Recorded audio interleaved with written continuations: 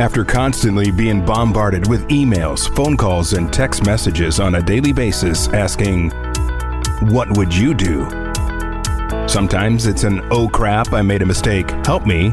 And sometimes it's just a question about the latest technology and do we feel it's worth the investment. We want to help answer all of these questions. So, welcome to What Would Larry Do? Featuring Dr. Ann. We'll be interviewing experts in the industry to help answer the questions that you desire to know the answers to. And now, it's time for What Would Larry Do? Featuring Dr. Ann. Hello and welcome to What Would Larry Do? I am Dr. Ann and I am here with Larry Hellweg, bright and early on a Thursday morning. Yay. Sort of yay. I think we're both a little tired. I'm trying to down as much coffee as possible. But we have a fun topic for you today, and not even just does this just apply to the aesthetic world, but I think the world overall. So Larry, you want to start a business, huh? This topic comes up frequently where people talk about, oh, I'd like to get into this, I'd like to do this, I would like to start a business in this.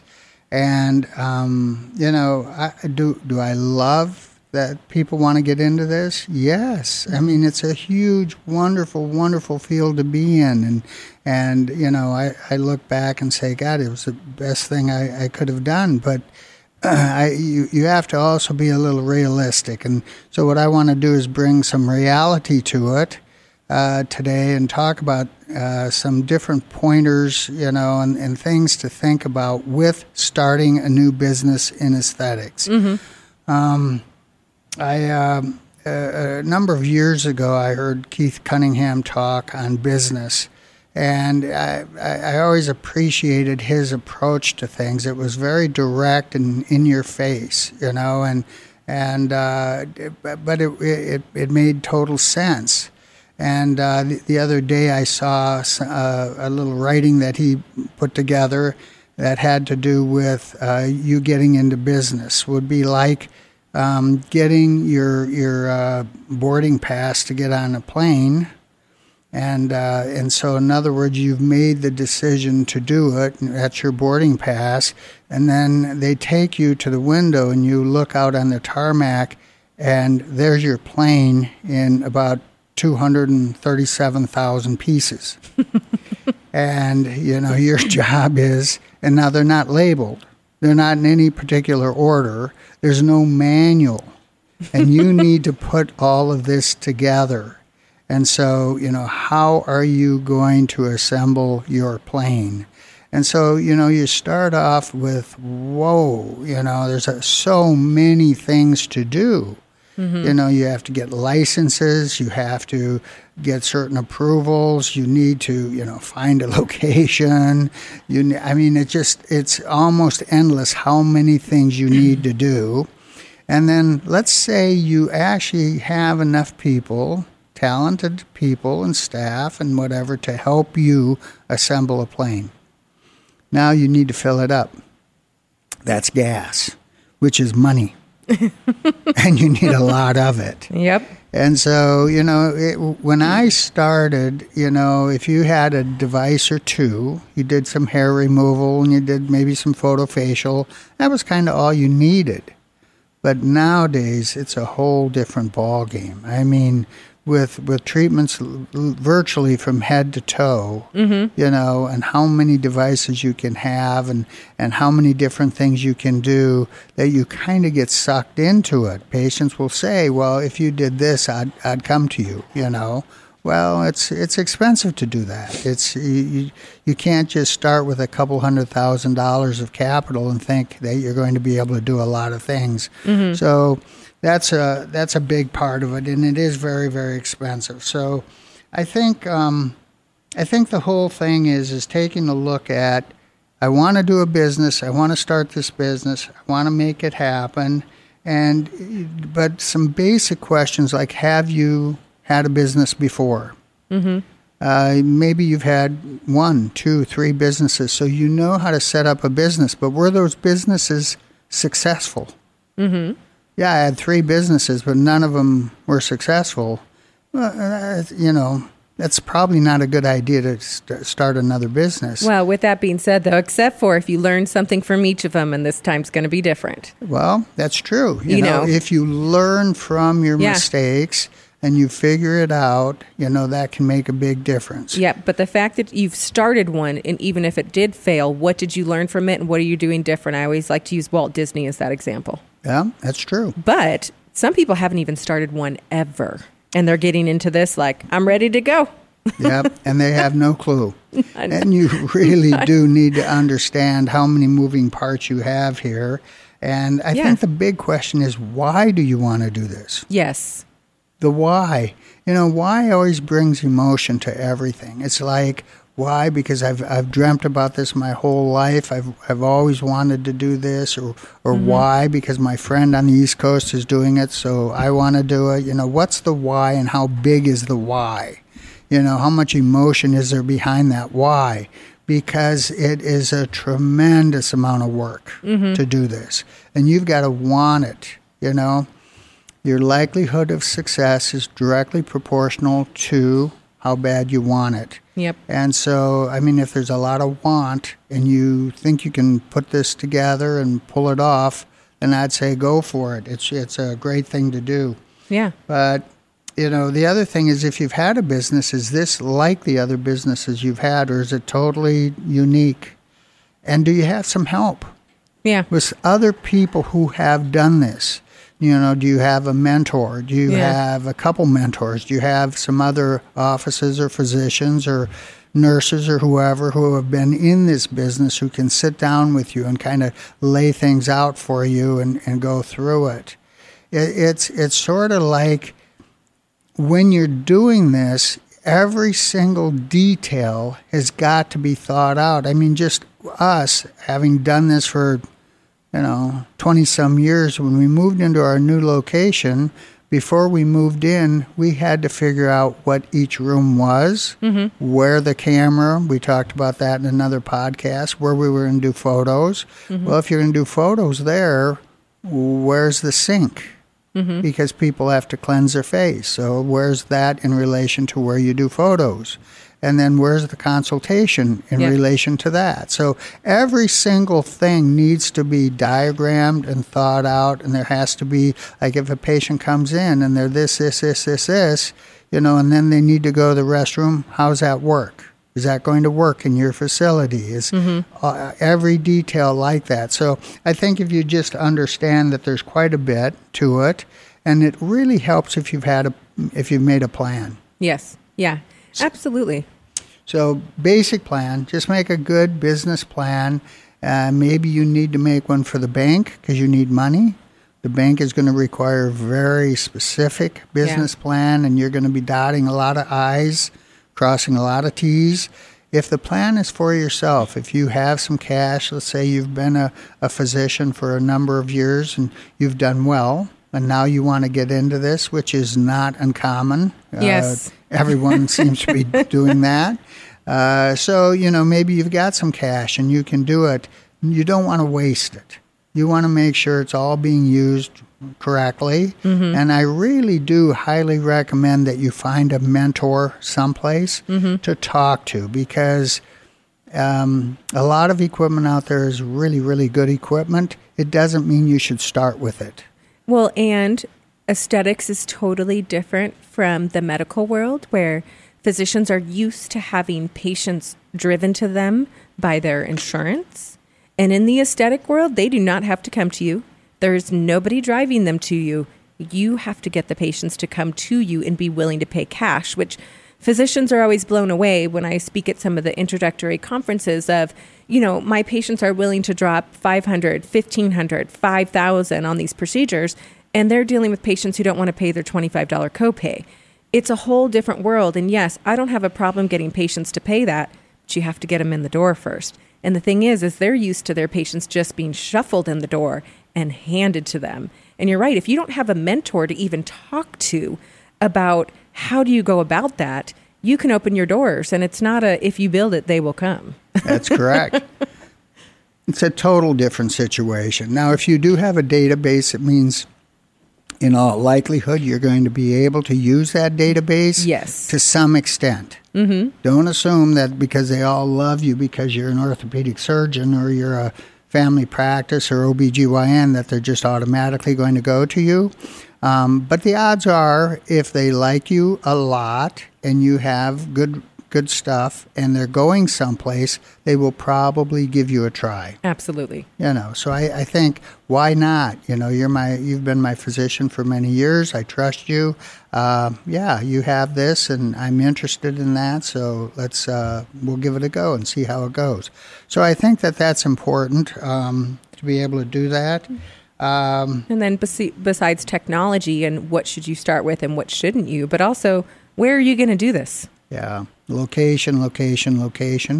So if you have, and some people want to be like in a mall, if you're near a Starbucks or something, there's a lot of traffic or something like that. I'm thinking of that because I could use another Starbucks. I know. It's early this morning, people. We're both a little tired. But it's awesome, to have a really good location like that is nice. It's not, everything. There's a lot of offices. Our office is not near Starbucks or anything like that. It's actually in a high-rise in Midtown Phoenix. But we like it. And it's fairly, close to the airport for people that fly in. Central to the valley in general. And for training, yeah. So there's things about it that absolutely work for us and also make it very nice for our patients. So I think location is really important. You have to shop around. You have to look around. You have to decide how many square feet, how big do you want. And most people do not allocate enough space for storage. Yeah. They, if you're good, you will probably outgrow your space. So from a lease standpoint, can you get more space, or how is that going to work? We were in our last location longer than we should have been. And so, sometimes that happens. But, just understanding those things, your location, your space, how you do it and how you decorate it, what's it look like inside? What's the culture of your people? What's the culture of your office? Yeah. So there are so many things involved in it that it's important to kind of sit down and write some of this stuff out. Yeah, because you're right. Besides having the place, besides having the technology, you have to find the right people to work with. Yep. I have seen physicians' offices, not in the aesthetics world, but even just in the medical world, where having the wrong staff at the front desk can cause people not to want to come to you anymore if they're treated poorly. And because they're electing to come there in the aesthetics world, you have to treat them kind all of the time. You can't be rude to people. You can't, go through any of this. And you and I have had some experience with some interesting people running our front office in the past. Yes, we have. I'm not even going to get into some of those stories, but even being experienced people in business, we have struggled with that too. Interviews and things like that, people can trick you, and then they get in there at the front, and you're like, who are you? And when some of the people show up for an interview and you're asking the question and then you have to answer for them. Oh, my God. It's like, really? So it happens. It happens. But the whole thing is, if you understand that the majority of businesses really do have a hard time, and it's always about the little things. Yeah. It's the little things that cause this problem. So I'm going to give you some facts, and after these facts, you may not want to do business. These are good, though. They're good for people to know. Yeah. So, first of all, you may be a physician, but you are now a businessman. Yes. The minute you get into this, you're a businessman or a businesswoman. You could be a nurse, you could be whatever, but you are now a business person, which makes you an entrepreneur. And basically, the important thing is that 50% of all businesses are out of business within 2 years. Yeah, brand new startups. Brand new startup, gone in 2 years. 80% are gone after 5 years. That is just crazy. So, so whatever you've invested, to have that gone, completely gone. So, and we'll go through some things about it. Out of all of them that start, like if 100 offices started today, that in 10 years, 4 offices would still be around. Mm-hmm. So 4%. 4%. So that's not a good number. Mm-mm. It's not a good number. So out of the offices that make it, 5% will gross $1 million a year in revenue. So we don't know what the net is. Yeah. But to gross $1 million, your net might be $500,000, or it might be $50,000, or $5,000, or for $5,000. What are your expenses? How much do you have going with it? So 0.4%. So think of this: 0.4% of all businesses make $5 million gross. So, and that's, in this day and age, it's a lot less than it used to sound. Yep. 5 million gross, and only 0.4%. So only a fraction of 1% will ever make it to that in the business world. And if your goal is to make, say, 10 million, your chance is 6/10,000ths of 1%. Holy shit. No. It's like, that's pathetic. I know. And so statistically, this is a very, very difficult path. And it's important to know and understand that before you start. And that's why you have to love it. Yes. You've got to want it. You've got to love it. And is the market big? Probably the largest market of any individual thing out there. And it's all cash. Yes. It's all cash. Yep. There's lots of reasons to want to do it, and there's a lot of reasons to love it, but you have to look at the facts. Yeah. Nobody is just giving you, no insurance company in this business. They're not giving you 40,000 patients. You're going to have to earn and keep each one of them on your own, and it's an entirely different environment. If you are using your staff from family practice in aesthetics, I'm going to tell you right now, you're not going to do well. You're just not. Because when I go into family practice, how I'm treated, how they answer the phone, and I know I'm generalizing, okay? But, yes.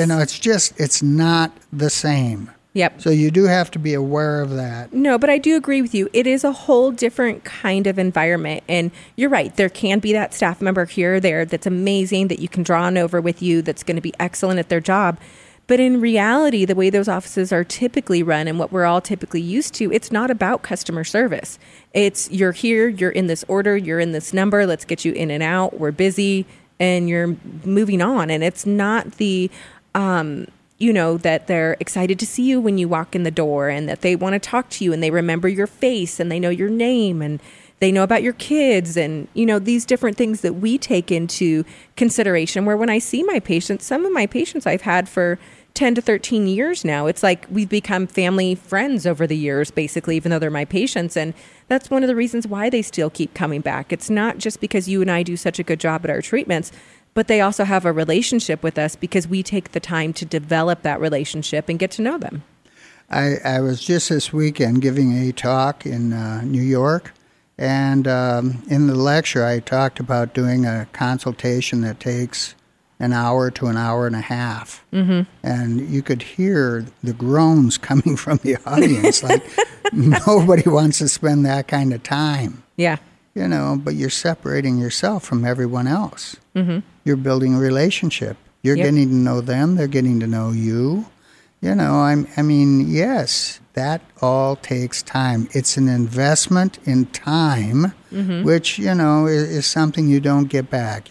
Time is an asset, and it's a huge asset. And if you lose it, you lose it. You don't get it back. But if you are using your time wisely and doing really good quality consultations, and anyway, we got...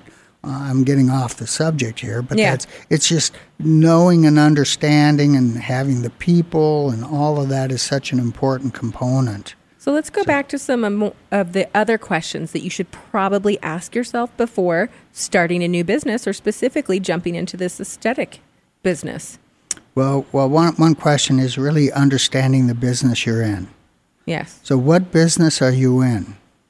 And then if and then the question is, well, what business are you really in? Yeah. Most people will say, well, I'm in the aesthetic business. Wrong. Okay. We are in the business of passionately giving people flawless skin and beautiful bodies. Now, which sounded better? Yes. That we're in the aesthetic business? Yeah, okay. Or you are in the business of passionately giving people flawless skin and beautiful bodies. Yep. Now, that's your elevator speech. That's your elevator. You're on an elevator and, this really pretty lady is going up the elevator with you, and she asks, what business are you in?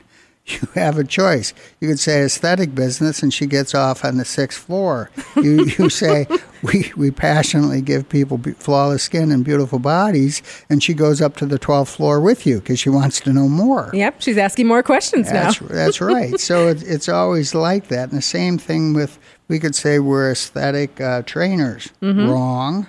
We are professional aesthetic trainers for offices wanting the best educational experience available. Yes. So again, you're stating more really what it is, what you are, and what you do, and it's important to understand all of that. And I think passion is a couple of the key words that you used in some of this, because I think that's something that makes you and I both successful at what we're doing, but also in a good team, because we both have the passion and desire for this industry. I want to help people look the best they can. More importantly, I want to help them feel good about themselves. Like, that's one of my driving things is I can take some of these women who come in, maybe down on themselves, maybe not feeling good about themselves, and help them change some things, and it will change how they feel. And I just recently did that with an older lady who I had resurfaced. And, over the last 2 years, she had gone through a terrible divorce. She's in her 70s now. She's single for the first time in like 50 some years. She was feeling very down on herself. She's getting ready to move into a retirement community, and she wanted to look better. And I resurfaced her. I changed how she looks. She's feeling so much better. And when we got done, because of course the first 2 weeks are hell, when you go through the burn victim, at the end of this, she told me, she said, I hope that you are proud of yourself for what you're doing, because you are giving confidence back to women. She goes, I feel so much better about myself. I am so much happier. And it just helped change the way I look at myself when I get up in the morning and see myself in the mirror. And, and she is teary-eyed over it. And that's the part that I love. Like, that's what I want to do. I want to help people feel better about themselves and make them happy. That sounds like our testimonial for hair grafting. She said the same thing. Yes. Yeah. She couldn't believe the difference in how she felt and what a game changer that was. Yeah, but it's that emotion, and that's what makes us both passionate, where people look at this sometimes as a business and they're like, I just want to make a ton of money, and there's a ton of money in that aesthetics. But if you're getting into it only for money, I agree with you. You're in it for the wrong reason. We're in it because we love what we do, and I love changing people's lives. I think if the approach is you're getting into it just for money, then you're a businessman that does not have the passion, does not have everything else, and you can still make it and survive. Mm-hmm. But if you are getting into it for helping people and really doing the right thing and helping them get everything, you will be successful no matter what. Mm-hmm. And you do well just because of that. And I think that's obviously the way to go. Yep. And that's why I always use Walt Disney as that example, where even though he had his bankruptcies and his failures, he was passionate about it. He had been laughed out of banks for the idea of forming Disneyland, where they told him that his sketches were stupid and that would never become anything. But deep down in his heart, he knew, and he had a passion for it. And I mean, he created something that is going to be known to men worldwide for, the rest of our time. Yeah, I would think most people would say he was successful. I know, right? But you look at it, and it was passion. He did not give up regardless. And it's not like I'm saying we all have to start with his rough path, but it's the idea of having the passion for what you're going to do and using that passion, but then asking the right questions, creating your business plan and creating that follow through. Because if you only have passion, but you don't have a plan, that can also backfire on you. So I think this takes us to where we ask the question, is this the business we want to be in? What will this business do for us? All that type of stuff. And I think if I were to say, do you believe that Bill Gates has been successful having created and developed Microsoft? Mm-hmm. I'd say most people would say, yeah. Oh, yeah. He did well.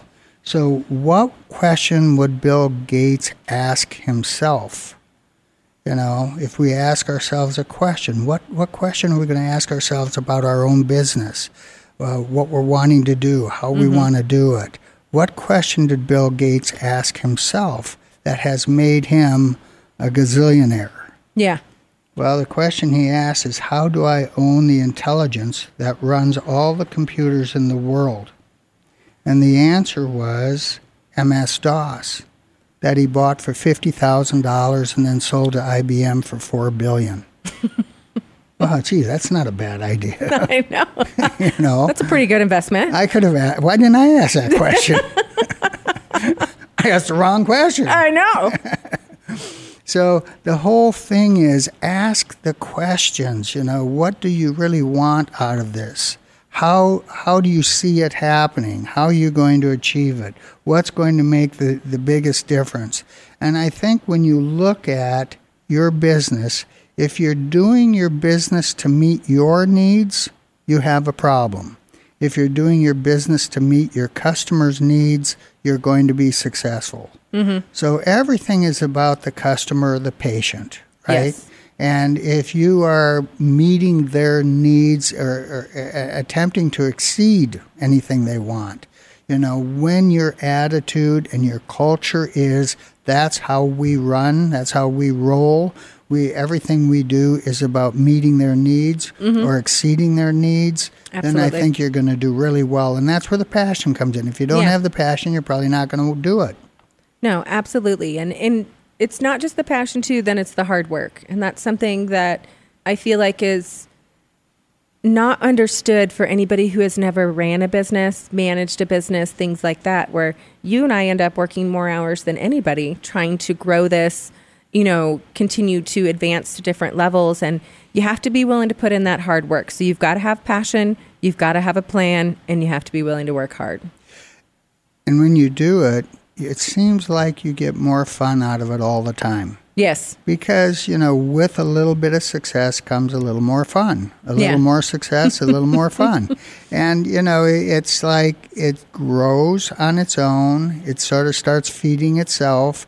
And if your culture is that way throughout, then your staff sees the culture. Mm-hmm. Everyone gets on board with that, which really makes it fun. Yeah.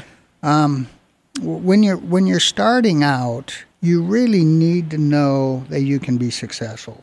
Yeah. Absolutely. Is the venture going to pay off? You have to feel deep inside you that, you've looked at all the boxes, you've checked off the boxes that you can do this, you can do this, you can do this, because a lot of people don't do that. You're all fired up and excited about something, some new venture and this and that, but you really haven't checked off all the boxes. Mm-hmm. And remember, you do need good staff. So that means interviewing. You do need, a good location. Mm-hmm. You need the right space. You need the right technology in that space. Well, if you've never been in this aesthetic arena, how do you know what technology? I mean, where do you go? I mean, if you listen to any one of the thousands and thousands of salespeople out there, they're going to tell you what technology you should have. And, of course, it's theirs. Yeah. And it's absolute. You have to have this. It's going to make all the difference in the world. So, just be aware that that's going to happen because you are now in the field of being a buyer. They're going to try to sell you. So And there is a lot of great technology out there, and Absolutely. we love the technology. We're excited about it. We have lots and lots of it, and I think it is so much better now than it was 10 years, 5 years ago, 10 years ago. So you can have a lot of fun with that technology. So, but one of the things, too, is when you get into it, you need to kind of figure out how are you going to grow it. And to grow, your first year, most people, don't do so well. Yeah. They're figuring it out. The second year, okay, they do okay. They've got some things figured out now, and they've got some patients coming in.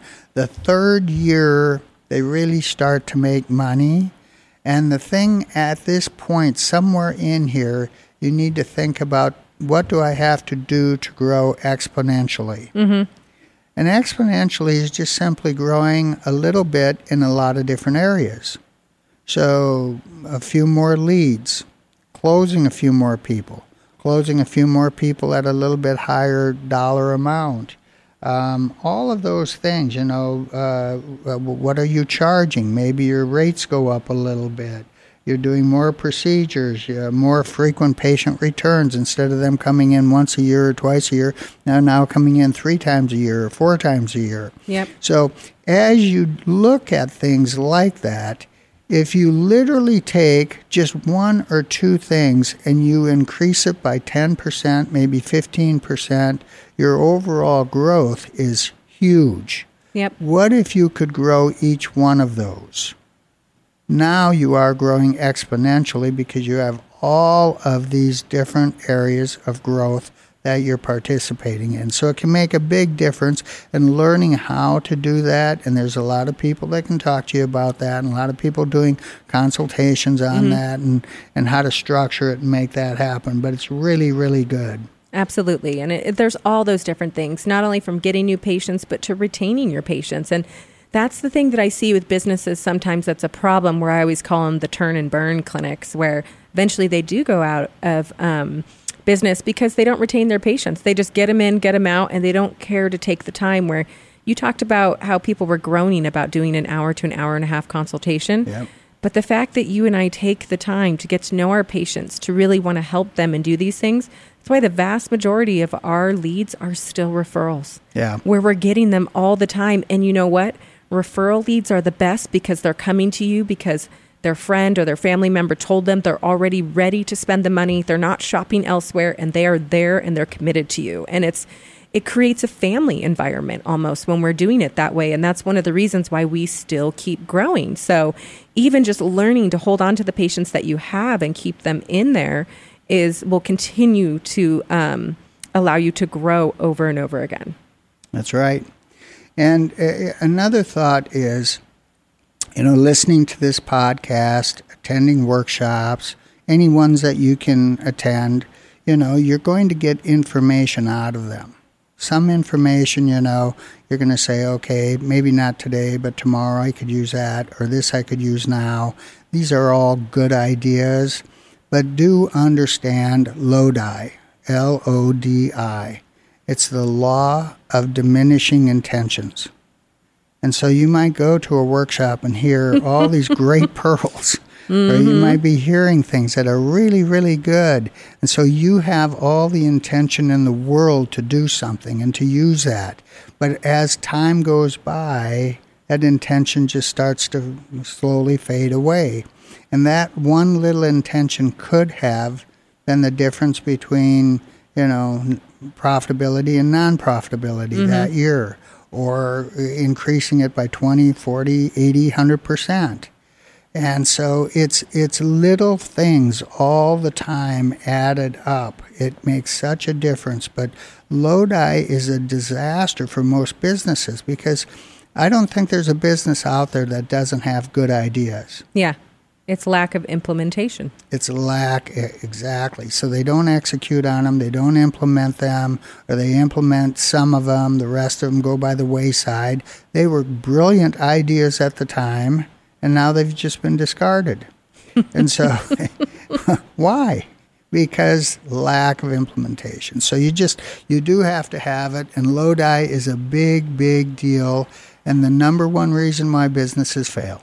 Yeah. They don't implement. I was laughing just because you and I tend to be idea people, which is why we have to have our staff around us to make sure things actually get implemented. Because you and I can sit together every morning and shoot off a million ideas of what we should do. But if somebody doesn't implement them, there you go. Well, I think I implement most of them, don't I? No. I'm looking over here at Tave, and she's shaking her head right now. Like, No, you don't do anything. That's why your staff is important, right?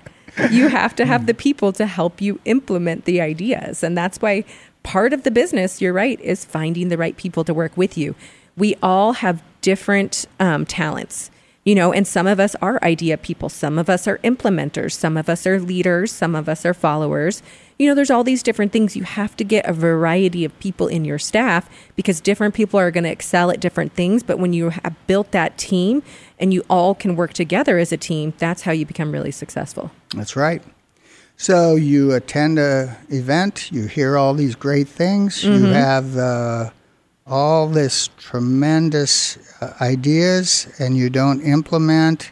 And you do have to understand that you've been given knowledge. Mm-hmm. And people think, well, knowledge is power. But it's not really power. It's potential power, right? Yes. It's potential power because it can be used, but you'd still have to do it. Yes. You have to use it. And sometimes it's just being creative in how to use it.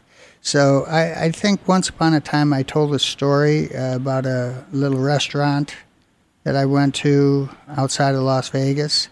And I went in and, I stood in line and saw the sandwiches up on the board. I mean, this was frickin' brilliant. And, so I wait in line and I place my order for my sandwich. And then I go and find a table and wipe it off and sit down. And then you get in line to pay. And I'm standing in line and the cashier yells out, "Tip, tip." And everyone behind that were making the sandwiches yell, "Hooray." And so the next one paid and it was tip, tip, hooray. And now I'm up there and I'm thinking, well, shit, everybody's tipping. I have to tip. They were telling you what to do. I wasn't going to be the only asshole that didn't tip. And so it's tip, tip, hooray. They're telling you exactly what to do. And I talked to her. I said, well, how long have you been doing this? Because, it looks like everybody's giving you a tip. She said, our tips are twice as big as they ever were, and everyone tips us because we're telling them what to do. And I said, well, what did you do before that? She said, we had a bell. I said, how'd that work out? It didn't work at all. It didn't tell them what to do. But I thought, okay, here is a creative idea that was implemented. Yeah, and it's cute. And everybody there benefited, the entire staff, the cashier, everybody. So they were excited. They were getting a tip. So, of course, tip, tip, hooray. They were all screaming for it. So these are the kinds of things that should be implemented all the time. And so many of them never happen. Yeah. Never happen within a business. And that's just a shame because those are the kinds of things that can completely change a business and make it so big. So I was talking to Dr. Braun, Martin Braun out of Vancouver Laser Center yesterday. The guy talks so fast. He's got... You need a recorder, don't you? You need a recorder because he's got 80,000 ideas on his head at any given time. And he's got this huge office. He's got a staff of 100. He's got 16 receptionists. He's making more money than he knows what to do with. And I need him to just send some to me. Do you hear that, Martin? Martin, send it down. He'll send you the addressed envelope. Yeah. So it's just wild, though. But that's the thing. You see, he's got all these ideas and all this, and they sit around and talk about it. And then who's this one, implement this and implement that. And he's got so many things going on. And sometimes we think, how are we going to keep up? We got so much going on. But again, it's implementing and it's getting the staff and everybody to help get all the things done and moving forward. And that's where we've decided that I think next month we start videotaping this. Yes, we are. We are going to So start these doing will be videotaped, and I'm really sorry, but you're going to have to see us in the early morning from time to time. We should be apologizing up front for that. It could be a scary thing for you. I know. I don't know if I'll come in my pajamas or not, but anyway. I don't know. We might have to do that for one of them just for the heck of it. Yeah. I want to see what kind of pajamas you're sleeping in. But All no, right. thinking of Martin, you're right. He is so smart. He has so many ideas. But I remember being at his office a couple years ago. I want to say it was in 2019 where you and I had gone up there to visit him. And just recently, not too long before that, they had patient 0 come in, meaning his very first patient. And it had been years. They actually had gotten a cake that had said patient 0, and she was Yeah. like the first one. Yeah. And they were talking about how they had just kind of celebrated that anniversary. Yep. But on top of him being smart and having these ideas, his patients love him. He loves this business. He loves what he's doing. He's such a nice guy. But the fact that patient 0 is still seeing him 20 some years, maybe even longer than that later, and it's still going on like that, I just loved that. And then they celebrated her for it, Yep. you know, and made her feel special. And I was like, that is such a smart idea. The smallest little things, but then boom, you know, that expands into more patients coming in because they're like, you got to go here. Yep. So you get these patients to go out and start talking about you and what they did and all of this type of thing, and that's how he's grown his practice. And I think if you take time with patients and don't rush through it, so that's one thing. I also want to make a point that a great idea will never just find you. You do have to be thinking about it. Whatever you focus on is what it becomes. And so it's not like there's all these great ideas just floating around out there and they're going to say, oh, there's a guy who needs a great idea. I'll go visit Larry. You know, it's not quite like that. Yeah. But when you're thinking about it, and you're thinking about it a lot because you're passionate about it, and you wake up at 2 a.m. with an idea or something like that, that is all about owning a business. Yeah. That is it. You're involved in it, top to bottom, all the time. And so those great ideas might not find you, but you may find them. Yes. Just simply by doing all the things right. And not being afraid to do the hard work. That's if the biggest word of advice that I can give to people about owning your business is in the beginning, you better be prepared to work longer and harder than you ever will if you're an employee for somebody. You have to put in the effort after hours. You have to put in the effort on the weekends. Like you said, you're waking up at 2 a.m. thinking about ideas. You're getting up in the morning and rewriting things. You're going home at night and researching extra things and watching, different videos on how to do stuff or listening to podcasts on how to do stuff. And it takes time. It's an investment. And, I just want to think about one of the offices that I just went to recently in Illinois. I trained that office in Springfield, Illinois. This was the 3rd training she had invested in with us. And Yep. you know what? She's doing amazing. Yep. She has taken a lot of time and effort to invest in training, to want to be the best, to work hard with her patients. And I spent 2 days out there with her going through difficult cases because she wanted to be better. She's killing it. I mean, she's already outgrowing her space, but she is working hard. She's working after hours. She's taking on difficult cases. She wants to help people. She's just such a nice person in general. Yep. But if I look at how much money that she's invested in the past 6 months and her time Yeah. to travel, to learn to do this, that's why she's already outgrown her space in the first year. Yep. Well, it's about value, right?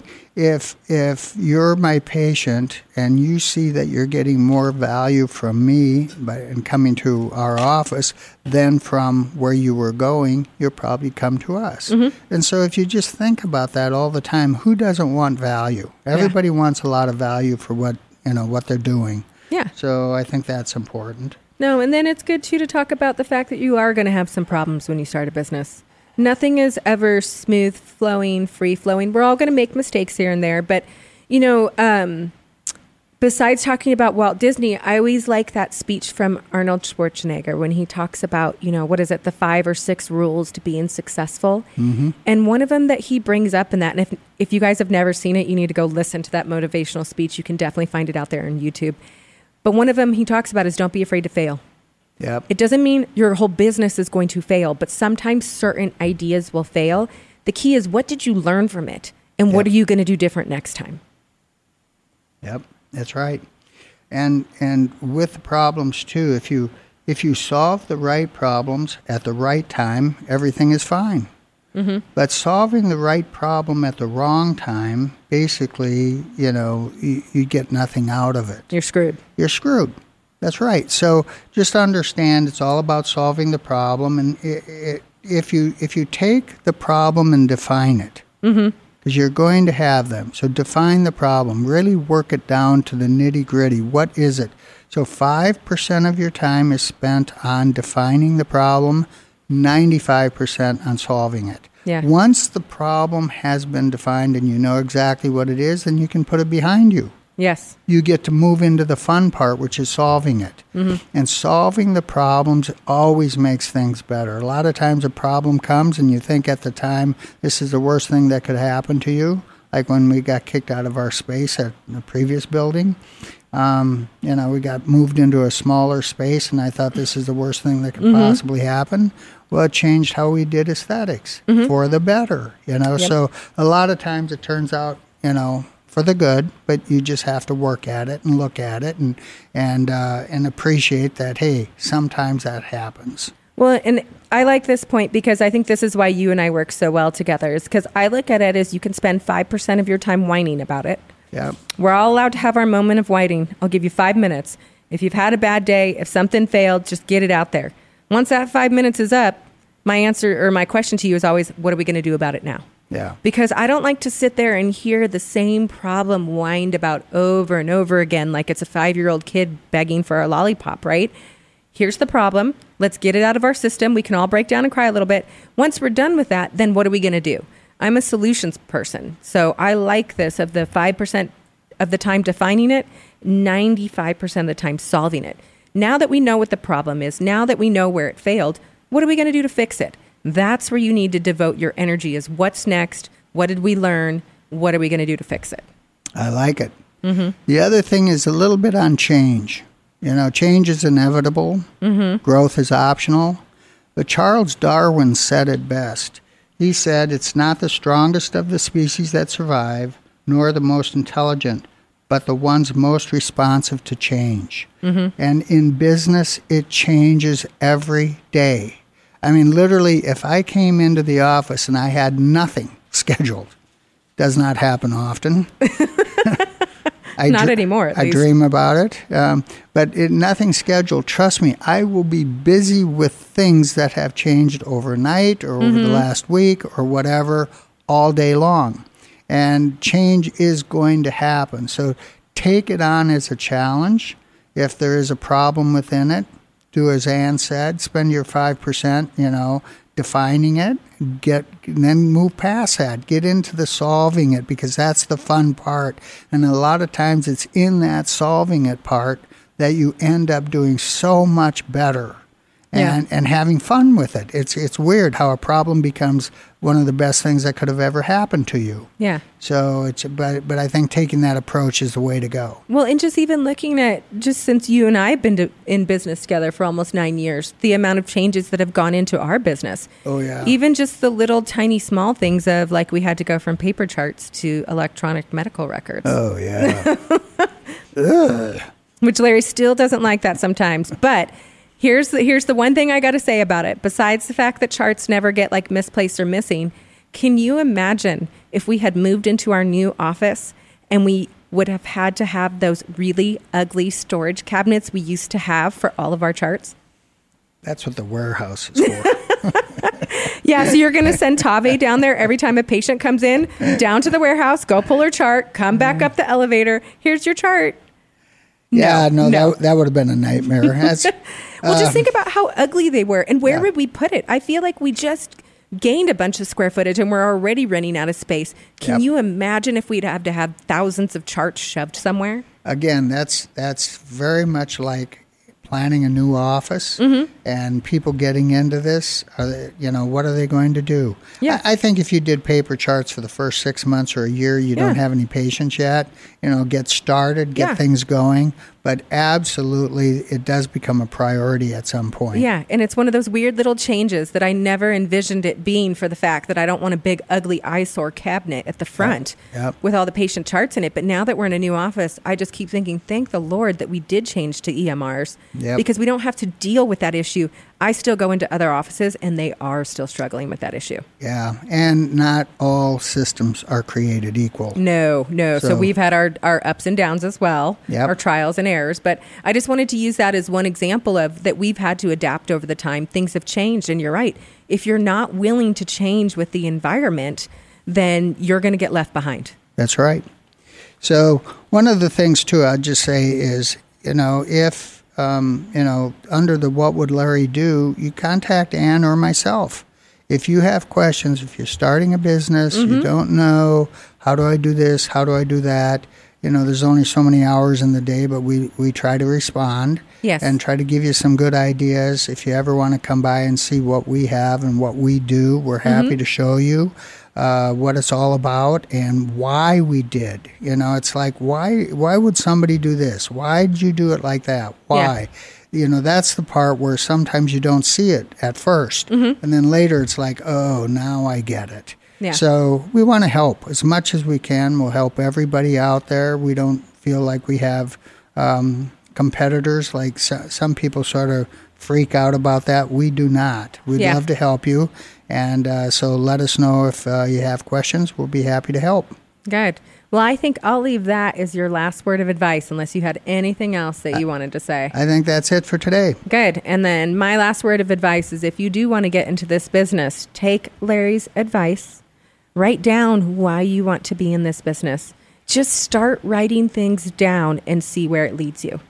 And then, of course, if you have questions, reach out and contact us. But otherwise, that's going to wrap us up for today. So don't forget to subscribe to our podcast and download our other episodes and follow us on social media at Clear Skin Institute. And thank you for listening today, and we'll see you next time. Thank you for listening to What Would Larry Do? Featuring Dr. Ann. Hear it live each week here or anytime 24/7 on demand at StarWorldWideNetworks.com.